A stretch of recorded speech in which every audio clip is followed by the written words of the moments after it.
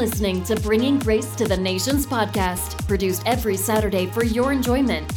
Get more information on our website, grace-nation.com. Also, follow us on Twitter at Grace Nation Min and on Facebook. Now, here is your host, President of Grace Nation Ministries, Victor. Hey guys, and welcome back to the Bringing Grace to the Nations podcast. I'm your host, Victor, and right now my co-host Billy's not sitting next to me, but that's because we have a very special podcast in store for you guys. We are so excited to be introducing this collaboration of a project. We've gotten just a bunch of our friends together on a topic that we are all really passionate about, and so we are really excited just to kind of bring this to you. We have so much in store for you guys today, so we really hope you guys will tune in. We hope that you will stick around for the entirety of our episode today, and we are just very excited to get into this topic. Real quick though, before we start, I just want to talk about our ministry a little bit. If you guys haven't heard, we are doing a Reaching the Nations fundraiser, and it's such an amazing fundraiser. And if you haven't had an opportunity to check it out, or if you don't know what it is, please do. Our website is grace-nation.com. And basically the fundraiser is we are trying to reach a goal of $1,000. And if we hit that goal, we will not only be able to send hundreds of kids in India to a 2-week Bible camp, but we'll also be doing a big giveaway where we're giving away some Reformation study Bibles and some John MacArthur study Bibles. So it's a really awesome opportunity to get involved and to help some kids in India and to really just take a step in ministry and helping advance Grace Nation Ministries and also helping advance ministries in India. So we're really excited about that, and so we pray and hope that you guys will consider financially supporting us in that. But to dive into our topic today and into our collaboration, we have a big group of people that'll be here today, and we'll be talking on a range of things within this specific topic. And the topic is biblical manhood and biblical womanhood, and what that looks like when we look at Scripture. I think so often we allow our culture to influence how we read Scripture, but we should definitely be letting how we read Scripture influence our culture, especially in the church. And so I just want to go ahead and introduce a good friend of mine, Hannah. She's going to be doing our introduction for today's episode and just be giving us a big overview of everything that we're going to be talking about. Hannah, welcome to the show. How are you doing? This is your first podcast ever? This is, yes, first podcast ever, and I'm doing well, Victor. I'm excited. Good. I'm so happy that you're here. So go ahead, give us your introduction. What do you have for us? What is today going to hold, and where are we going to be going with this? All right, so our topic today is going to be male and female roles, as Victor had said before. And I just kind of have a little introduction for everyone that kind of gives an overview of what all of us are going to be talking about. So I'm going to start off with reading Genesis 1:27, which we'll unpack later, but this is the theme verse for our podcast. It says, "So God created man in his own image. In the image of God he created him. Male and female he created them." We're talking about equality here. Male and female, he created them. Not just male, not just female, but both together reflect the image of God. And this happens to be something most everyone would agree with. Yes, men and women are equal. The reality that's dragged into the controversy are roles. Often misunderstood and misrepresented, these roles are distorted by people who don't understand them. As a result, some believers are left confused with a feeling of defeat because it can be hard to understand, but not impossible. So we want to make the distinction that just because roles are different within the male and female positions, this does not devalue either of the sexes, nor does it count one as more important than the other. On the contrary, each role is equally as valuable as the other.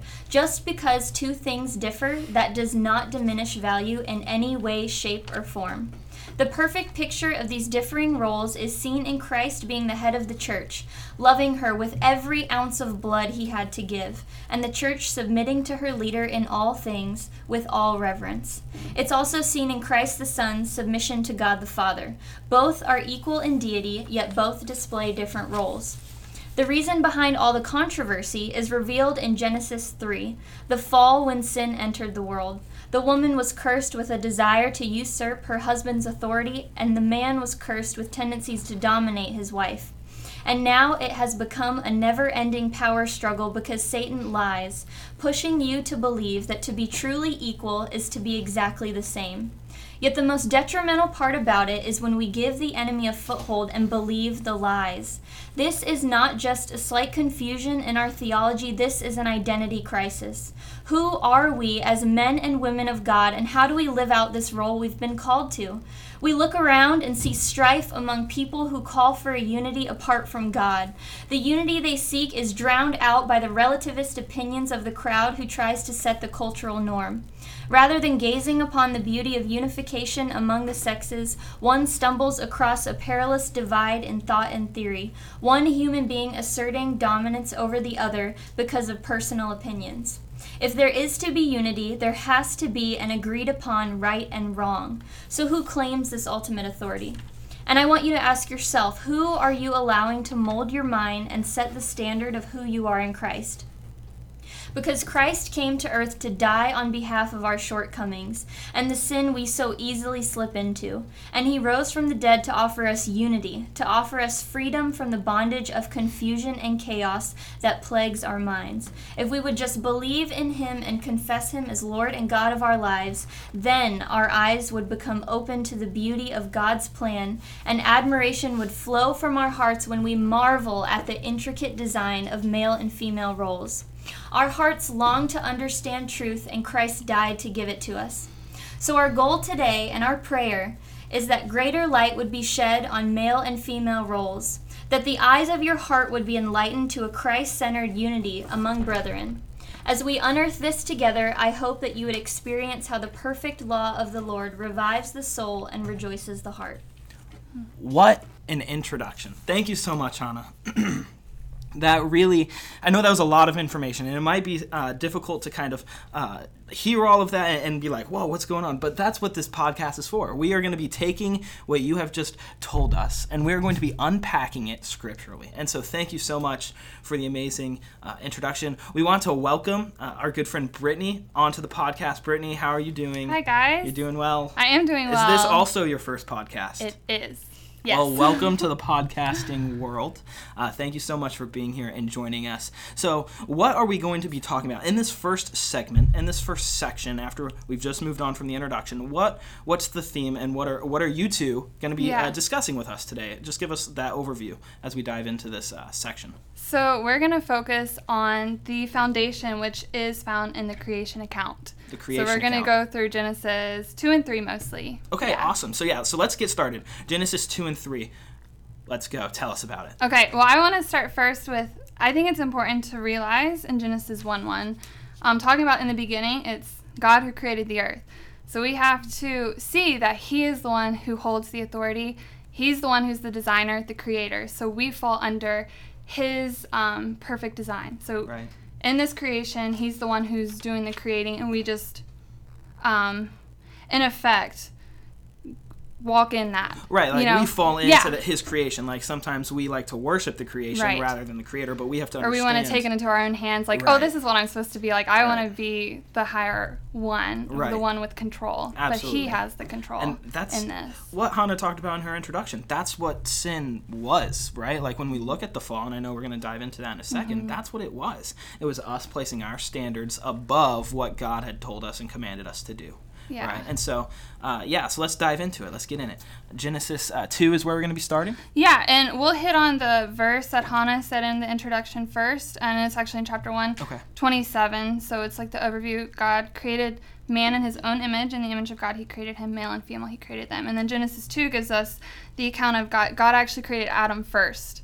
So, and he was the final, so God created the earth, the plants, the animals, and then humans. Right. And so we are the pinnacle of creation. Absolutely. Reflecting his image. So 2:7 says, Then Lord God formed the man of dust from the ground and breathed into his nostrils the breath of life, and the man became a living creature. So that's where we find God creating man. And then with woman, he said, it is not good for man to be alone, so I will make a helper fit for him. Right. So that's where we find the role of womanhood. Right, and so we see it played out in the creation account, and it's interesting because this is prior to sin entering the world, right? So Right. these roles, these positions were defined for us perfectly before sin had entered the world. And then sin, what we talked about, is what distorted that, right? Right. And so, in your words, and we'll read it in Genesis 3, how did sin distort that? Where did that come in? Where did the distortions fall? I would say it kind of turned things upside down. Instead of it falling perfectly into that perfect submission that you see, it kind of, you wanted control, you want it your own way, you become self-centered instead of the perfect love, the sacrificial love, the submission.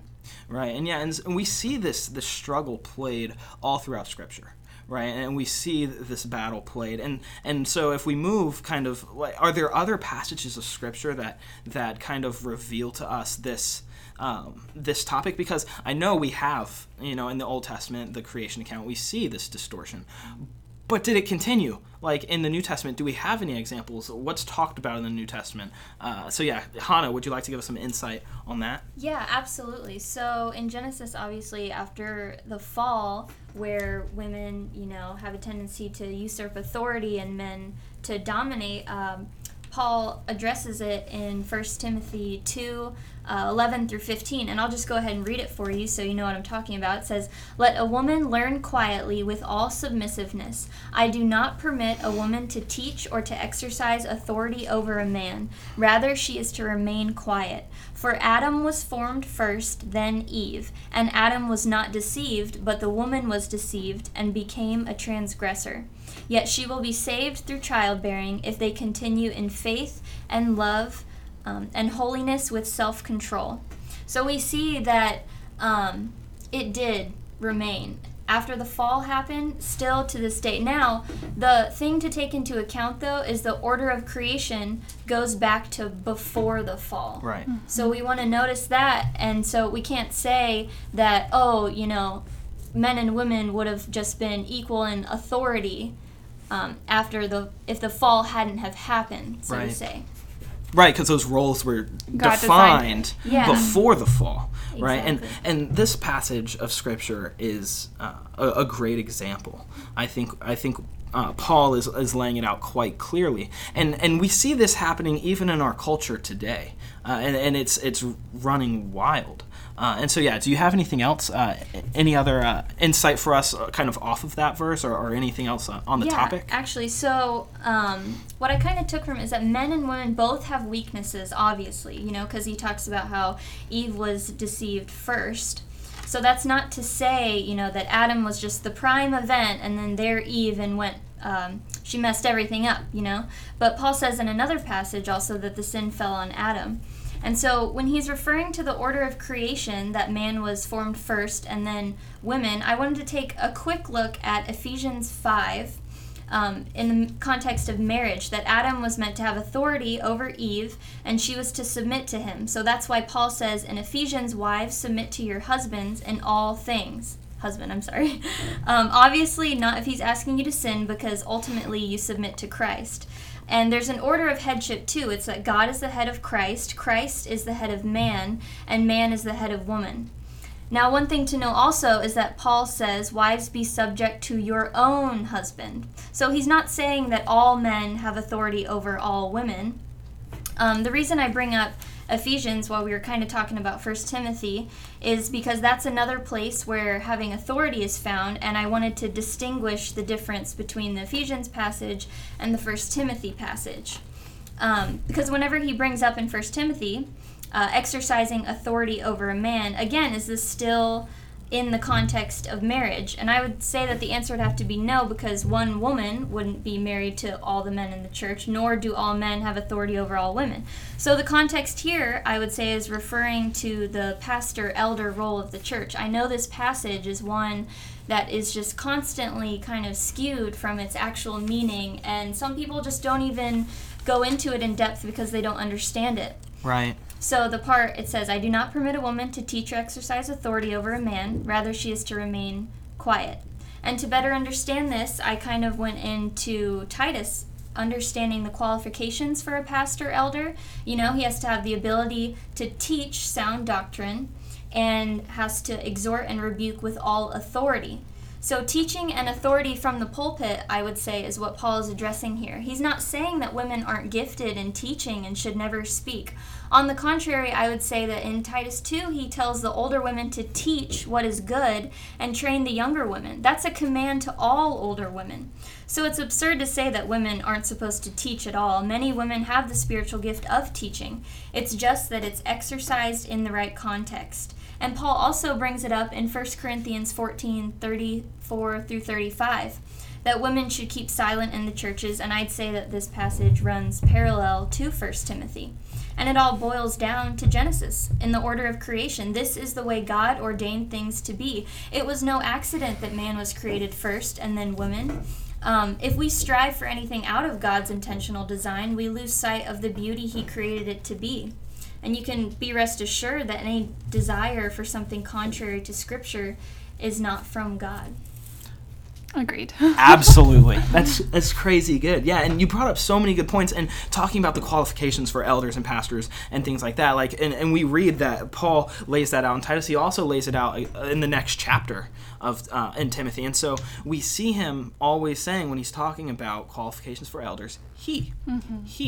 And then we move on to deacons, and it shifts, right? And so and we hear the argument that this is a cultural thing. Right, and I think it's a really weak argument for a few reasons. The first reason being that Paul never speaks to his audience based off what the culture is experiencing. I think that's big. He speaks to the audience off of the divine inspiration of the command that God is giving him. We have to understand that. And I like what you brought up, how you said women can still teach and can still do those things, right? Yeah. And we see those examples all throughout the Bible. With in the Old Testament, you have Deborah, right, acting as the prophetess. You have examples in the New Testament with Mary and other things like that. And Lydia, exactly. And when we take, I had an interesting discussion this week where someone was using those examples to define elder roles and say like, well, this says that we can that they can be elders, and I think it's a really weak argument just based off the fact that you're using circumstantial arguments to argue against strict commands that are laid out in Scripture. And so they don't contradict each other. They actually run quite parallel with each other. And I think when we take time and dissect the Scriptures and we take time to understand these things and just really search our hearts, we see those things play out all throughout Scripture. Would you guys agree? Yeah. What other examples do you think you can find of maybe women in the Old or New Testament doing that? I can think of a few with Esther and Ruth, and those stories are all over the place. I don't know if you guys have any other examples. I think one of my favorites is the whole lineage of Christ, the fact that in Matthew he mentions Rahab, Ruth, and those people. So God does love women and holds them up, and he's designed it in such a beautiful way, and we should be thankful for that and want to walk in it. Absolutely. So while I have you guys here, is there anything else that you guys want to talk about while we're kind of on this topic? Are there any other points that you'd like to bring up before we kind of move on? What else do you have for us before we end kind of this first segment? Okay, I do have a quote that I want to share that's just a beautiful reminder of, I know we talked about women being created from man, but we didn't go into detail on this yet. He took man's rib. And so this is a quote from Matthew Henry. It says, "Women were created from the rib of man, to be beside him, not from his head to top him, nor from his feet to be trampled by him, but from under his arm to be protected by him, near to his heart, and to be loved by him." So It's just a really cool reminder of, it is a beautiful thing. Right. And there is order. Exactly. Yeah, absolutely. So many great things. Hannah, do you have anything to add on to that after... After kind of talking about, 1 Timothy and the fall and that, Eve sinned first and everything, I don't want anyone who's listening to get the feel that, women, what are we supposed to do? You know what I mean? How are we supposed to act? How are we supposed to live? Is man supposed to be just this head honcho and we just listen to everything that he says? And so I kind of just have a list here. I kind of wanted to inspire you to step into the freedom of embracing what true womanhood is all about, glorifying Christ in your God-given nature.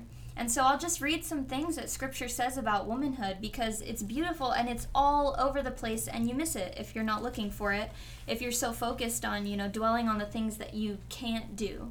So Scripture says women are to be an act worthy of respect, not malicious talkers, but temperate and trustworthy in everything, kind-hearted and wise, submitting to your own husband as to Christ, and to love your husband and children, and to be reverent in the way you live, self-controlled, pure, busy at home, to dress modestly with decency and propriety, adorning yourself not with elaborate hairstyles or gold or pearls, or expensive clothes, but good deeds appropriate for women who profess to worship God.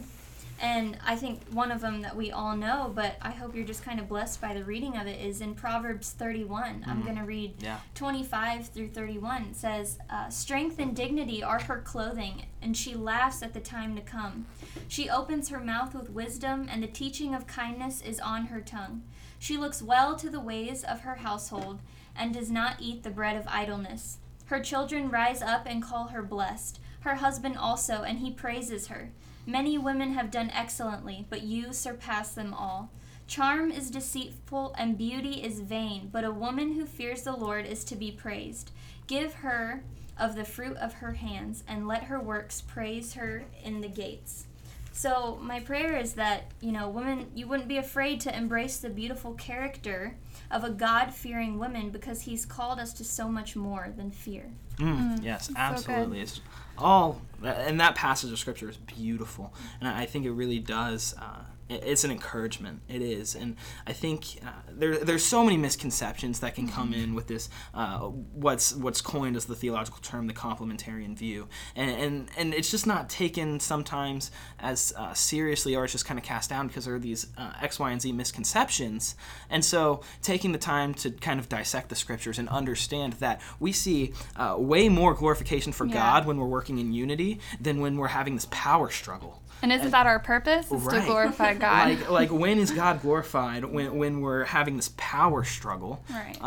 Instead of working in unity, like if there's this power struggle between Jesus and the Father, then that's a big problem. But no, they're working in unity together to accomplish God's will in this kingdom and in the next kingdom. And so we see these things played all throughout Scripture. We see these things in the Trinity. We see these things between marriage. We see these things between the church and Christ. It's littered all throughout the New Testament. And it is such a beautiful thing to look at. Hannah, Brittany, thank you so much for taking the time to be here on today's podcast. Thanks for having us. Thanks for having us. It is an amazing opportunity. I hope you guys definitely enjoyed having you on here. And so was there any last thing that you guys want to talk about? We cover everything. We kind of get all the points. I think we're good. Awesome. Well, guys, thank you so much for coming onto the podcast. We're going to kind of end this segment. We're going to be moving into segment 2 here in just a few seconds. And so just enjoy the small break, and we'll be back. Thank you guys for listening. You are listening to Bringing Grace to the Nations podcast. And welcome back to the Bringing Grace to the Nations podcast. We just heard some amazing stuff. And so I'm excited to introduce my next two guests. Billy, you made it, man. How's it going? Hey, I'm sorry I was stuck in traffic, but I'm here now. This is your segment. Okay. You weren't stuck in traffic. No, so welcome, guys. Derek. Yeah. Welcome to the podcast. Hey, thanks, man. Who is this guy? Who is this guy? Who is this guy? Derek. My friends call me D-Rock. No one calls you that. I don't have any friends. Probably because you don't have friends. But no, so guys, welcome to the podcast. Seriously, Derek, I've been wanting to get you on the podcast for a while, so I'm glad that we were able to do this collaboration and have you guys. What did you guys think of the previous section? Oh, fantastic. I loved it. I loved how a woman's perspective on a woman's role was presented so good. And it's tricky when a guy tries to do that. Right, which is why we had two women do it. Yeah. Because and the emphasis on Scripture. I mean, like bring it back to the Bible, the establishment and continuation of gender roles both prior to and following the fall is fantastic. It's fantastic. Yeah, it was absolutely great. And so we really appreciate their insight and everything they had to say. So we're moving on to the next segment. We're in round 2. We're kind of building off of the foundation that was set for us. So, guys, take it away. Where are we starting? What scriptures are we going to be looking at? Absolutely, how are we going to build off what we were talking about with the creation account and things like that? Yeah, well, I mean, specifically, when Hannah and Brittany were up here, they were talking about just like I said, the establishment and the creation of the gender roles at creation, and then prior to the fall, and then the distortion following the fall. Right. So what we're going to be talking about now is specifically the restoration of the roles in Christ, the fulfillment in Jesus, how the mystery of marriage itself, the great drama of marriage, is ultimately a reflection of Christ and his pursuit of his bride. And we're going to be taking a look at what Scripture says in the New Testament, specifically in Ephesians 5, about marital roles in the New Testament age, Right. And how that is a reflection of God's original intent for creation. And so the reason why we brought Derek in is because, you know, The only reason we brought Derek in. because we really don't think he has that much to add. no, he doesn't, but he has the experience. So he's a married man, he's a dad. Right. And you and I, we're two single guys. Right, yeah, we are. Yeah. Yeah. So we can't wait to ask you some questions that Yeah, I'm ready. that are just floating around, just from your experiences and how you handle things biblically. Yeah. Just in your marriage. So yeah, we're excited to do that.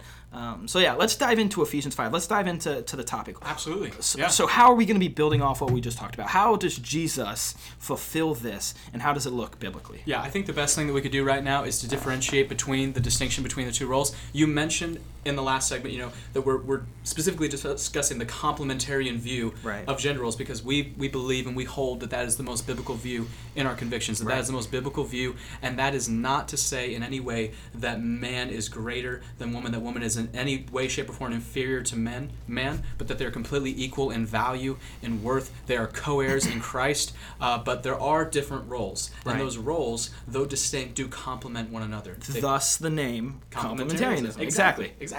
So I think the best way... Nerds. Hey, you're a nerd too. If we actually took a field trip, to Reformed Theological Seminary. We did. Yeah, he had shotgun and you were in my trunk. I was in your trunk. It was fantastic. It was great. Okay, so Ephesians 5, let's get at it. Let's go. He wants to forget about that. Yeah. Let's get at it. Ephesians 5, Okay. let's start. So I think I'll just read through the passage. Okay. And then we'll go into specifically what the Bible has to say about the wife's role and then the husband's role. Right, exactly. All right, so here we go. Ephesians 5, starting verse 22, says, "Wives, submit to your own husbands as to the Lord." And then moving on to the husband's role in verse 23. "For the husband is the head of the wife, even as Christ is the head of the church, his body, and is himself its Savior. Now as the church submits to Christ, so also wives should submit in everything to their husbands. Now husbands," it says, "love your wives, as Christ loved the church and gave himself up for her, that he might sanctify her, having cleansed her by the washing of water with the word, so that he might present the church to himself in splendor, without spot or wrinkle or any such thing, that she might be holy and without blemish. In the same way, husbands should love their wives as their own bodies. He who loves his wife loves himself. For no one ever hated his own flesh, but nourishes and cherishes it, just as Christ does the church." Talking about the one flesh between Right. husband and wives. And then quotes Genesis. "Because we are members of his body, therefore a man shall leave his father and mother and hold fast to his wife, and the two shall become one flesh. This mystery is profound, and I'm saying that it refers to Christ and the church. However, let each one of you, husbands, love his wife as himself, and let the wife see that she respects her husband." Wow. So I think that this is probably the most profound passage on marriage that we see in the New Testament. Okay. I would say. Absolutely. And I would say that it perfectly lays out the duties, the obligations, the responsibilities within the home of men and women, wives and husbands, Right. and how they're to live in a way that reflects God's original design and how that's fulfilled in Christ. Right, yeah, and it's interesting to see the way God is speaking, or Paul is speaking through. God is speaking through Paul. God, he's not just giving commands to women, right? Like he's not just like you need to do this, this, and this, Yeah. and men like whatever. No, like it's God. The command is for both men and women. Now they're different, but he's giving a command to both, and I think that's interesting because so often, again, we were talking about misconceptions. Yeah. The misconception is guys can do whatever they want and they dominate the woman, and that's not how Scripture portrays it at all. Absolutely not. And we'll go into that, the husband's role, but we should make and establish this, that the Bible in no way does support male tyranny within marriage. The service that we see husbands providing for their wives is in no way selfish or domineering. There's no room for selfishness within the marriage covenant that God created. Right. And I think the reason why we want to tackle this is because marriage is the first covenant that God gave to mankind, the first horizontal covenant between human beings that God gave to mankind. The first song that we see in the Bible is the song of Adam singing about his wife. "Bone of my bone, flesh of my flesh, she shall be called woman because she came out of man." There's a seriousness to this. And we see marriage today being attacked in our day and society society. Hannah touched on that a lot. Absolutely. With things like radical feminism and things like that. So I think it's important that we just go back to the scriptures and see what they have to say in regards to different roles. So specifically, we'll talk about, first and foremost, the wife. Okay. And her role. And Hannah touched on this, and Brittany too. They touched on this a lot. So I won't recap everything they said. I will say that Hannah brought up how in 1 Corinthians it talks about the hierarchy of headship within like submission to authority. So talking about how God is the head of Christ, Christ is the head of every man, and the head of, and woman is man is the head of every woman. Right. Specifically talking about marriage context, the context of marriage. Absolutely, yeah. And it's like amazing that God gave us that. Now we can see that in Scripture, right? And it's such a blessing. And so, like, how does that practically play out? Like when we look at the theology of it, and we look at the at what God's Word says about it, how does that practically play out? How do we tie that bridge together? Okay, so here I'll ask. So I'll go into what that means by the word submission when it comes to wives, and then I'll ask Derek a question about the way his wife submits to him. Absolutely. Okay, so let's do it. So great. Submission. So talk about it. What do we see? So the word submission in the Greek in that passage is translated hupotasso, which is the continuing form of the verb. Right. It's not just a one-time thing. It is a continual attitude which becomes a pattern of behavior in everyday life. So this isn't just a one-time thing. This is something that the wife continually does for the husband. The scriptures say, in everything, submit to your husbands. Right. So we need to understand that submission is not a bad thing, and in no way does it imply less worth or inferiority. Christ himself submitted to the Father. He submitted to God the Father. And so in the same way, when he's appealing wives to submit to their husbands, that's in no way to say that the husband has the right to domineer. I think it's important that we make sure that we understand when we read this passage, us specifically as men, that these verses were not written to us. Right. These were written to the wives. We are not to take this and force it on them. This is their God-given role, and we'll get into ours, but specifically, I think it's important to know that submission biblically it's a joyous experience when it's in response to godly leadership. I naturally submit to the men in my life who have discipled me because I knew that they were out for my best interest, because I knew that they wanted to provide for me, meet my needs physically and spiritually. They were nurturing me. And that's what we see in the context of marriage, that the husband is nurturing his wife, he's meeting her needs, he is self-sacrificially serving her.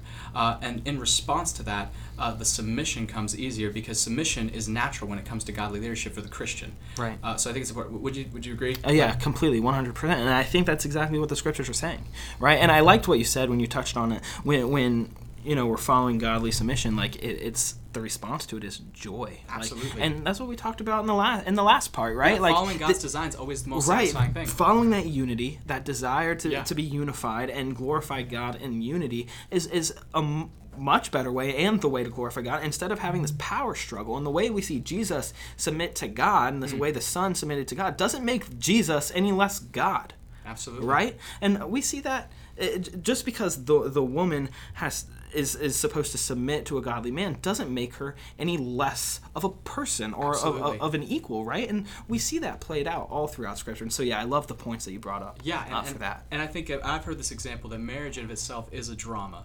It's a drama that God's directing, and ultimately it's meant to reflect Christ and his church. And we'll get into that a little bit more with the husband's role, a little bit more deeper into that. But Derek, let me ask you, your wife, and you've talked about your wife many times. We were on the RTS trip. You went aside and you talked to her for a little while. Yeah. Yeah. So and I've heard great things about her. She's awesome. Yeah. Shout out to Derek's wife. Yeah. I got to meet her. Laura, once. that's her name. I got to hey, baby.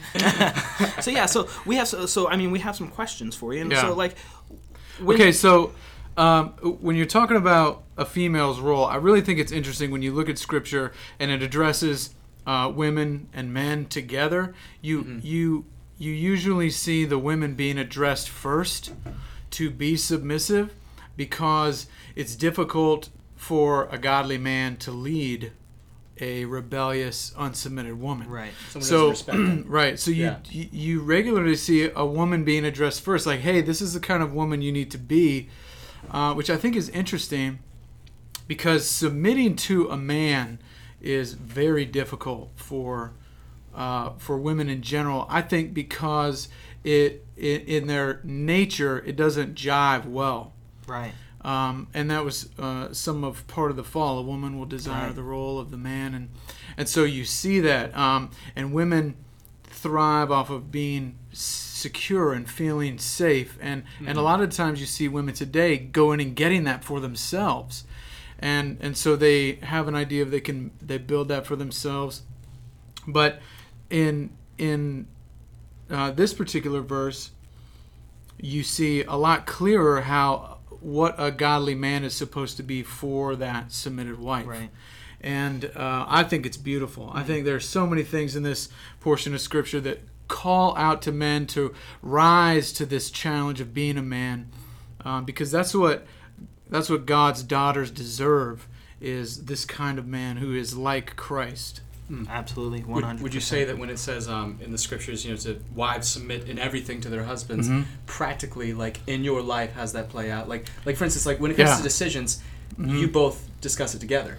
Yeah. Yeah, absolutely. There's that partnership with that. Yeah. Yeah. Okay, so there's a story that I heard. It was like a think about this question before you answer it, and it was asked to a bunch of married guys, and we all got it wrong. And the question was, let's say you have some extra cash. It's not needed for your family, but it's extra, and you find this guy who has this investment, and you talk to him, and you got this cash, and you got these great plans. It's an investment opportunity. It's going to bring you tons more money down the road, and so it's not life or death, but you want to do this, and you talk to the guy. It's great. It sounds good, and you tell your wife all about it, and she says, this guy's a con man. This is a fool. You don't want to do this. This is all bad news. I don't like it. What do you do as a leader, as a husband, right? And so we sort of looked at each other and blinked a little, and we said, all right, well, you're the leader, so you just do what you think you should do. And the guy leading the group was very helpful, and he said, you want to take the role of like a player coach. So you play on the team, but you're also the coach, and you have to decide which one of your players is the strongest in a certain scenario. So I think marriage is a great picture of teamwork, because you don't have all of the same, as a man, all of the same strengths as a woman does, right? Her brain works totally different. It's like noodles and wires all zapping around. I got boxes, right? I just one thing at a time, and a woman's mind just doesn't work like a man's mind, which is extremely helpful. Right. So he told us the right answer to this question was, you decide if your wife's being served like this scripture says. Is she being provided for? Is she being protected? Are her needs and her fears and her feelings being cared for? And if she feels at the end of the day, after you measure and weigh everything, and she's not comfortable with it, your job is to nurture her heart. Absolutely. And to show her that you care for her more than you care for some financial gain or some other project. Right. So that's good. Yeah. So I like telling that story because I got it totally wrong, but then I saw, oh yeah, like it makes sense. It does. Like, I get it. Yeah, no, sense, yeah, and that shed some light. Like I love the example of the kind of the player slash coach. Yeah. And yeah, it definitely shed some light. So yeah, what else do you guys have? Like, are there any other questions? Are there any other practically speaking? I think it's important that we understand. Derek touched on this. I think it was a great transition. Just that the role of the husband is intended to, and biblically, we're called to reflect Christ and his attitude of humble submission and servitude, self-sacrifice when it comes to the service of our wives. So it says in this passage to love your wives as Christ loved the church and gave himself for her. I think what I love about this is that, I think the natural fear that we see in the first century with wives is that, and this is talking about in 1 Peter 3, where it talks about the wife being the weaker vessel and how husbands are to honor their wives as the weaker vessel. And many commentators and scholars think that it refers to their physical limitations and how men are generally stronger than her. The fear is there that a husband will domineer over his wife or bring harm to her. But we see the complete opposite in Christ and his composure towards his bride. He would never break his bride. He was broken for her. And that's the beauty that we see in the gospel. That's and right. how it's reflected in marriage. And even the first Adam was broken for his wife. Yeah. He was broken so that she might be created. In the same way, Christ was broken for his bride so that she might be restored. and brought back to God. So I think it's important that we understand that when we have this attitude of self-sacrifice, our job as husbands, and you and I, we're single guys, like we're not married yet, Right? And you know, but we're called to cultivate that. We're called to cultivate that kind of environment where we are continually serving and seeking the betterment of them. The only reason you should be marrying someone is if it's bettering you. There's a lot of reasons, but mainly that it's bettering you and her in Christ, Right. and that you can do everything you can to minister to her physical and spiritual needs, no matter the personal cost. Just like Jesus, no matter the personal cost, no matter what it might cost you, it might end bloody, but it's worth it. Yeah, and you know, a lot of guys that I've met in the church, going through Bible studies and things like that, is they sort of stick on this, the idea of giving themselves up for her as sort of this protection. I gotta go get food, I got to provide, I got to protect, I got to be able to watch out for her physically, and they leave out the spiritual aspect. If you read the next verse 26, that he might sanctify her, having cleansed her by the washing of the water with the word. And this has been one of my greatest joys, is finding first a church that preaches and teaches sound doctrine, so that Sundays when we sit in church, my wife is being fed the Word of God, and then being active and proactive for her, making occasion for her to go to women's Bible studies and spend time with women, or spend time in the Word by taking things off of her plate, or doing things that would allow her those times, so that so I can foster time for her to flourish in her own spiritual walk for her good. That's such a huge part of being successful in a marriage and living for the mission and for the gospel. And at the home, you'd say that you are that spiritual leader. Yeah, like absolutely. You would say you're like the pastor, priest of your home, Yeah. prophet of Yeah. your home. Yeah. You are representing your family to God, representing God to your family. That's right, and that's a heavy weight, It man. is. It is. It So always is. I tell all my guy friends, like, go get married, do it, but don't do it flippantly. It's a heavy burden, but man, it's so worth it. Being married, having kids, it's awesome. That's exciting. You can see so many aspects of God's glory, His mercy, His grace, His steadfastness, His unfailing love in these relationships of marriage and children and family. It's especially when it's done in the context and through the roles that God has given to us. Right? As we walk in the roles God designed us for, it's so beautiful. Right. It's Yeah. really beautiful. Yeah, absolutely. And so it talks about in the passage, further on, we read that, men and women, in marriage, within marriage, the man becomes one with the woman. It's quoting Genesis, back to the creation account of how they are one flesh. They are one in every way. There's an intimacy there that no other human relationship can exceed. Your wife is your number two, biblically, after God, and she is one with you. And you are both pursuing the Lord together, and you are seeking the spiritual betterment of her in every single way. I think that's important we know that. And the very end of it, the very end of that chapter, is talking about how the mystery of marriage is profound. Mystery being what was once hidden is now revealed and fulfilled in Christ. And we see Christ and His bride, and we see this beautiful picture of Christ being broken for her, and us having that same attitude when it comes to it. And we got to understand, Christ was broken for a rebellious bride. Yeah, that's true. Husbands will give an account to God of how they led their families, regardless of if the wife is fulfilling her roles. Husbands are called to love them sacrificially. Yeah. And there's this beautiful quote by Matt Chandler from his book, The Mingling of Souls, and he says, "There is a beauty even in loving without response, because that kind of love is truly selfless. When we love with no expectation or promise of them reciprocating our love, we know what it means to sacrifice and deny ourselves in ways we wouldn't otherwise have." Wow. Yeah, absolutely. I actually just got done preaching a sermon today on Hosea. Yeah. And so talking about the relationship between husband that's and a wife. bad deal, man. Yeah. Ouch. But it shows that selfless love that we were talking about, that you just mentioned. It shows that, and we see a perfect example of that, and it's a beautiful parallel to the all-time biggest, best act performance of selfless love, which is Jesus on the cross. And so we see all of these relations intertwined, perfectly pointing back to Jesus, and we see Hosea and Gomer's relationship being an example of what Jesus did for us on the cross. Yes. And we have the freedom, because of the cross, to walk in the roles that have been outlined for us to glorify God the most. And taking all those things into account, it just shows the beauty and the majesty of Jesus. And so, I think you said it perfectly and beautifully. Yeah, thank you. I appreciate that. So before we're kind of running out of time on this time segment. We got are there any other things. questions or any other things that we want to talk about in regarding marriage and anything else? Yes, and just really 2 quick things. One theological thing, and then just really brief practical questions for Derek, being a married man. The first one, we wanted to mention that marriage is not human relations. These are not permanent. Jesus addresses this in Matthew 22 with the Sadducees who didn't believe in the resurrection, and he said that at the resurrection, they will not be married or given in marriage, but they'll be like the angels of heaven. We'll receive resurrection bodies. We will not be given in marriage.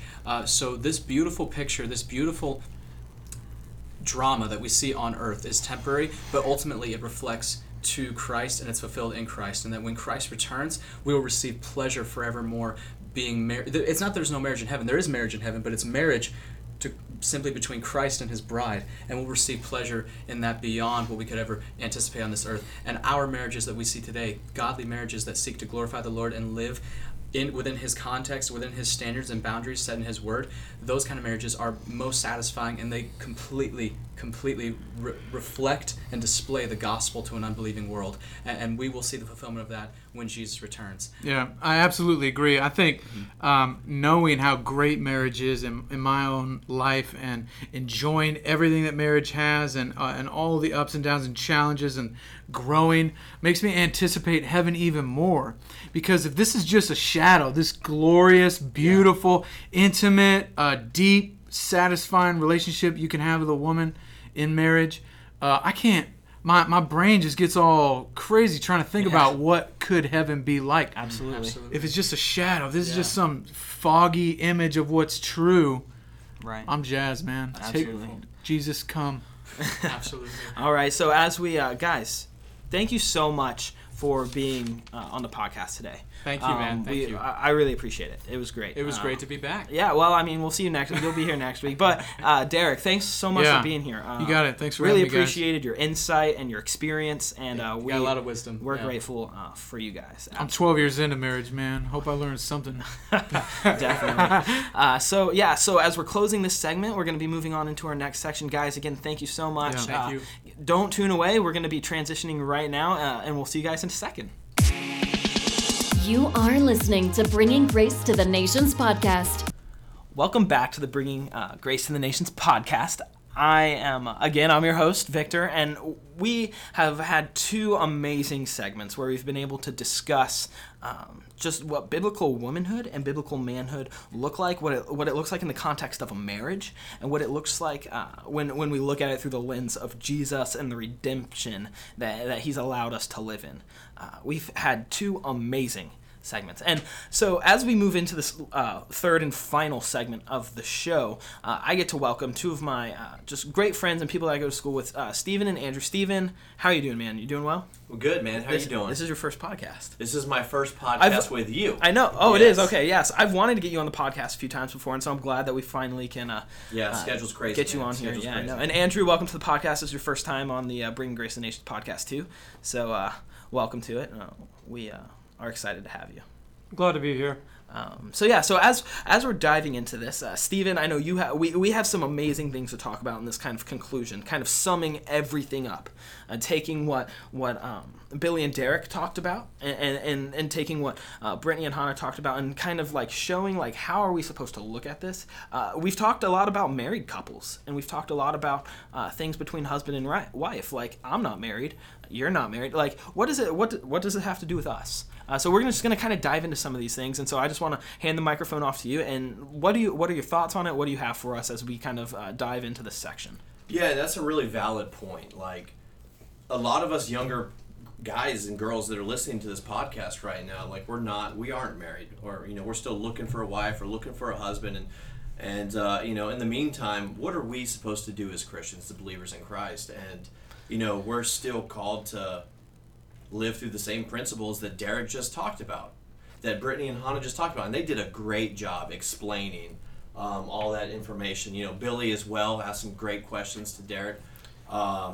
So yeah, we are still called to submit, but you might ask me, well, who are we submitting to? Right, exactly. Especially for unmarried women, right? Like where does it all fall into place, and where do we find it in Scripture? Right. So our submission is going to be to Christ, man and woman, right, if we're single. Absolutely. And also, obviously, for married right, couples as well. But specifically talking to the singles out there, no, we are called to submit to Christ. And an excellent place to see this is in Philippians 2, verse 7. It says that Jesus emptied himself, taking the form of a bondservant and being made in the likeness of men. So I want to talk to you a little bit about the kenosis. Okay. Do you know what the kenosis is? Enlighten us. Oh, this is so exciting. This is almost sci-fi stuff. It's exciting. Okay. All right, I'm going to explain this to you to the best of my ability. Okay. So kenosis is actually the Greek word used for the doctrine of Christ's self-emptying in his incarnation, right? And when he came to earth. Right. So basically Jesus it's a self-renunciation, not an emptying of himself, of deity, right? He's not giving away his divine nature. Right. Nor is it an exchange of deity for humanity. But what it is he is he didn't cease to be God either. Let's get that get that no, clear absolutely. real quick. Jesus did not ever cease being God while he was here ministering on earth. Instead, what he did was he set aside his heavenly glory of a face-to-face relationship with God.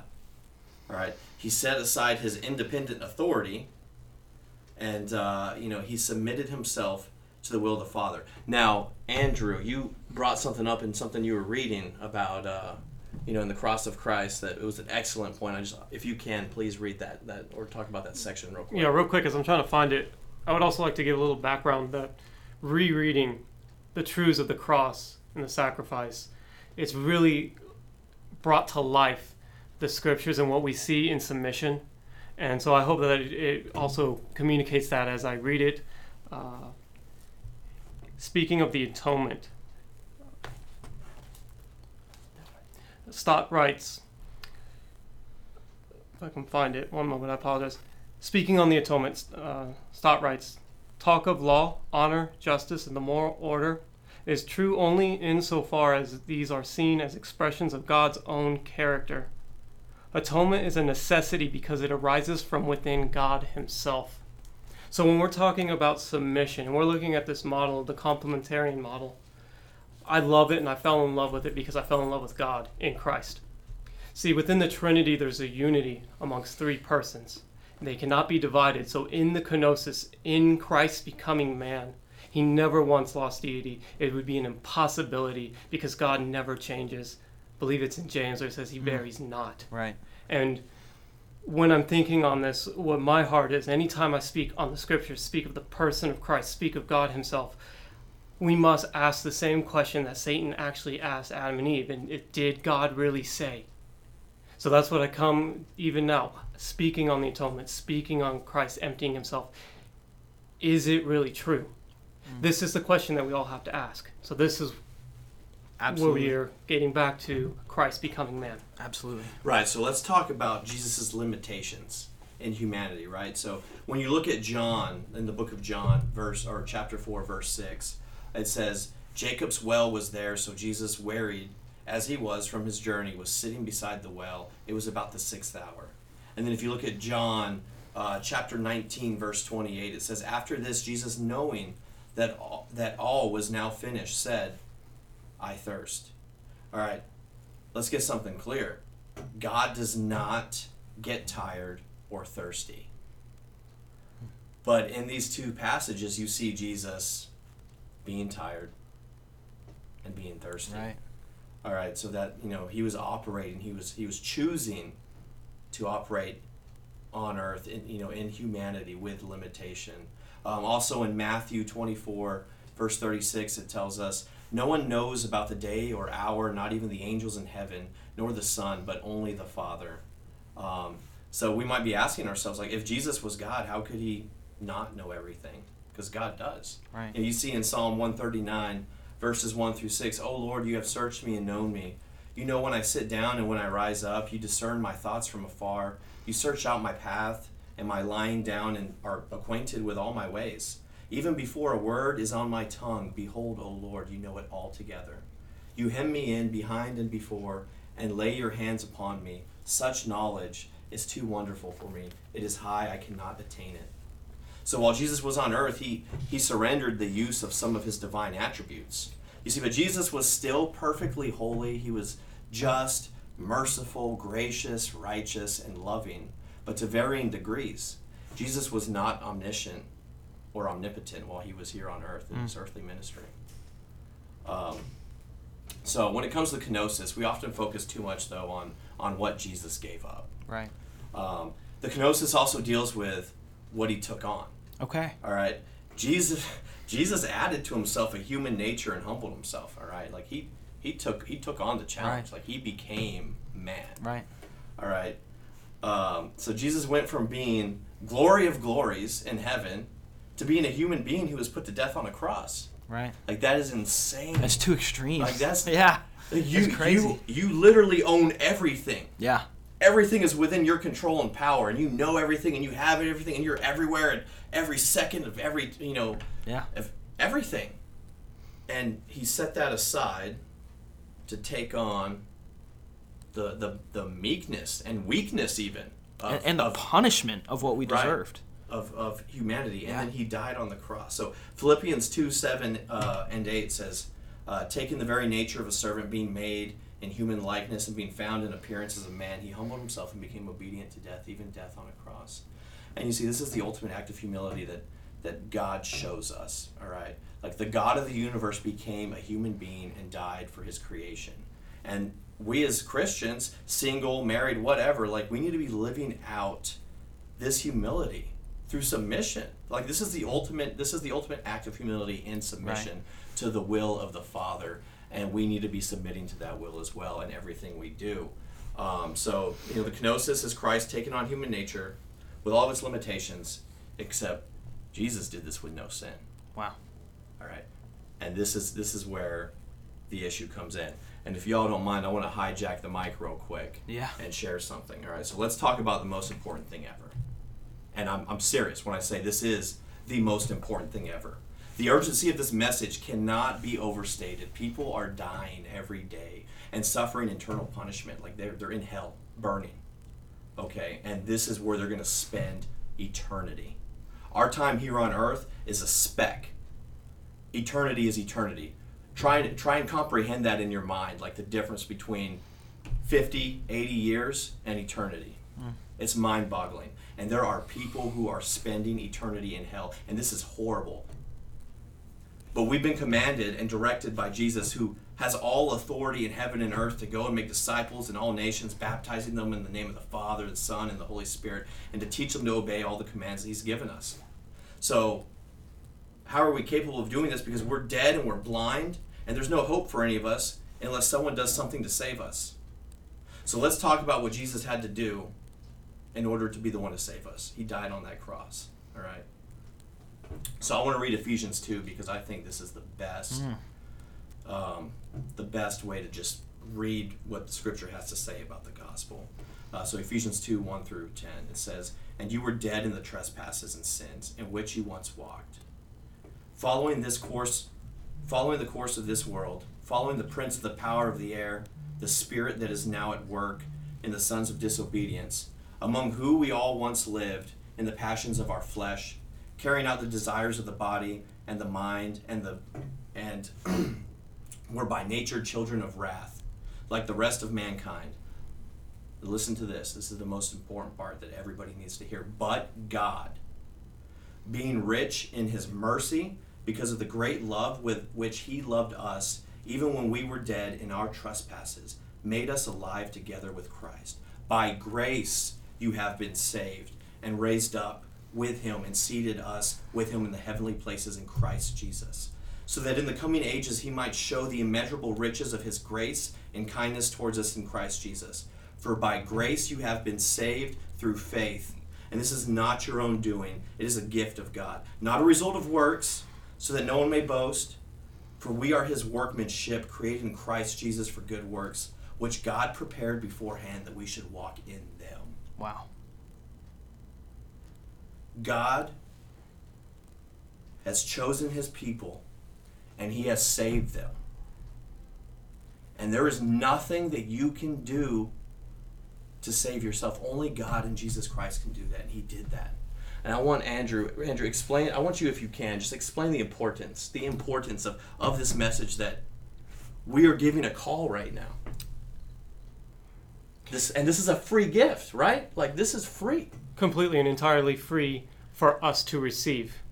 Because Absolutely. Christ absorbed the wrath of God that was reserved for unrepentant man because of the fall that we've spoken on. It cost him everything. He left his throne so that he can redeem man. And so because of this call, because of this precious gift that we are entrusted as believers, so those who believe in Christ, that have placed their trust in the work of Christ, perfect sinless life, dying on the cross, buried for 3 days, risen on the 3rd day, seen by eyewitnesses. More than 500 actual human beings saw a risen Jesus. And then his eyewitnesses, his disciples that also became apostles, saw him ascend into the heavens. This is the gospel. This is the treasure. This is the wisdom of God. This is the power of God. Therefore, what do we do? And it's on my heart right now to revisit Philippians 2, but go back to the beginning. It says, Philippians 2, 1 and 2. So if there is any encouragement in Christ, any comfort from love, any participation in the Spirit, any affection and sympathy, complete my joy by being of the same mind, having the same love, being in full accord and one mind. In other words, we have a unity. And this is seen in the expression of the submission that we've been speaking on in the previous segments. This is the very reflection that God himself has within his economies that he's revealed himself to us. This is an act of love, unconditional, sacrificial. Why do believers come together to encourage one another? Because it is the greatest message that even echoes in Hollywood. It's known as redemption. We all have it in our hearts. I don't care where we are. Amen. We want to see the hero win. We don't want to see evil prevail. And when do you see the hero die for the villain? When does the hero die for the villain? Never. You're not going to see Hollywood make something like that. But guess what? Jesus died for you, Victor. And Jesus died for me. And Jesus died for Andrew. And Jesus died for Brittany and Billy and Derek and everybody that is listening, that believes and wants to believe and has that sense of urgency to get to know more about Jesus and who he is and follow him. He died for you because he loves you. John 3:16, for God so loved the world. Yeah. He gave his only son. Not to perish, but to have everlasting life. Whosoever believeth in him shall not perish, but have everlasting life. Like Romans 10. If you're asking, like, well, what's the first steps? Like, what do I need to do? Well, Romans tells us, like, you confess with your mouth, believe in your heart that Jesus is Lord, right? Yeah, absolutely. And it's all over Scripture. And the reason it's found all over Scripture is because that's how important it is. And it's just the complete narrative of Scripture is this redemptive story of Jesus imputing God's righteousness onto us. And that's the great transaction. That's what happened on the cross. And that's what allows us to rest in the fact that God is God and intimately loves us. One last closing thought, because it is such an amazing, beautiful gift. It is the treasure. It's the gospel. Because of the gospel, we can remain eager to maintain the unity of the Spirit in the bond of peace. This is why we come, and I pray humbly, professing a headship of a man in the home, also in the church, because Christ first is the head of the church. Amen. Absolutely. And we are reflecting this message that we eagerly profess, proclaim, and hopefully teach. Absolutely. May it be so. Absolutely. Now, Victor, before we go, I want I want to make one last statement. Absolutely. I know that Do it. there's people out there listening, and maybe you don't know who Jesus is. Maybe you don't know anything about this guy, and you want to know more, and you're thinking, like, how do I find more out about Jesus? Like, I'm interested. I hear you. I hear what you're saying. I want to know. Yeah. I want to know truth. I want to know more about Christianity. I want to know more about Jesus. I want to know more about God. Can you help them? Is there some way they can contact you, Absolutely. get in touch with you, so you can share this with them, or so that even any of us can share this with them? Yeah, absolutely. Yeah, so there are so many ways to get connected and so many ways to talk to the ministry. I would encourage you to go to grace-nation.com. That would be the place to start. And there's a contact us box, and I would really encourage you to send me an email.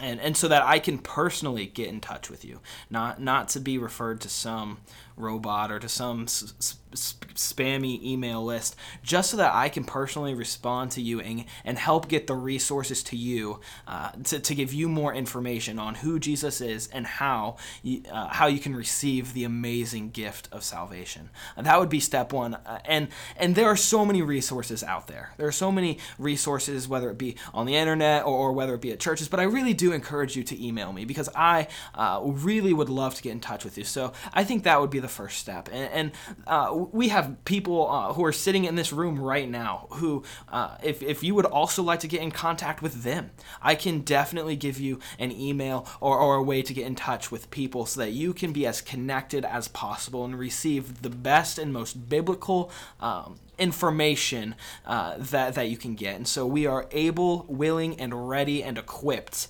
to help you in that. And so yeah, we definitely encourage you to seek out those means and mediums of communication with us so that we can be there for you, because that's what we're here for. That's what the purpose of this episode is. That's what the purpose of this podcast is. It's to be there for you. And so that's what we are. And so yeah, Stephen, Andrew, thank you so much. Hey, thanks for having me. Thanks for being here.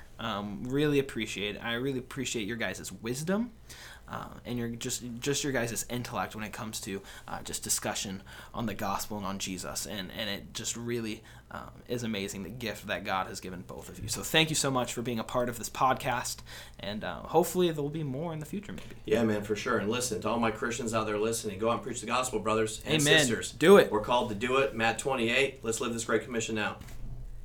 Alrighty, guys. So thank you guys for watching. If you guys haven't gotten in contact with us, you can email me, gracenationministries@yahoo.com. You can get in touch with us on so many different social media profiles. You can get in contact with us at Twitter @GraceNationMin, Instagram, Facebook. There are so many ways for you guys to get in contact with me and with Billy and with the ministry. Also, guys, please don't forget about the Reaching the Nations fundraiser, as we are we're well into it. We've gotten some amazing donations, and we're so appreciative to those of you who have just prayerfully and financially supported us, and so we also are continuing to ask for your continued prayers and your continued financial support as this year comes to a close. So, guys, until next time, take care and God bless. And that's the show. Thanks for listening. The BGN podcast comes out every week. Questions? Email us at gracenationministries@yahoo.com or tweet us at GraceNationMin. Until next time, take care and God bless.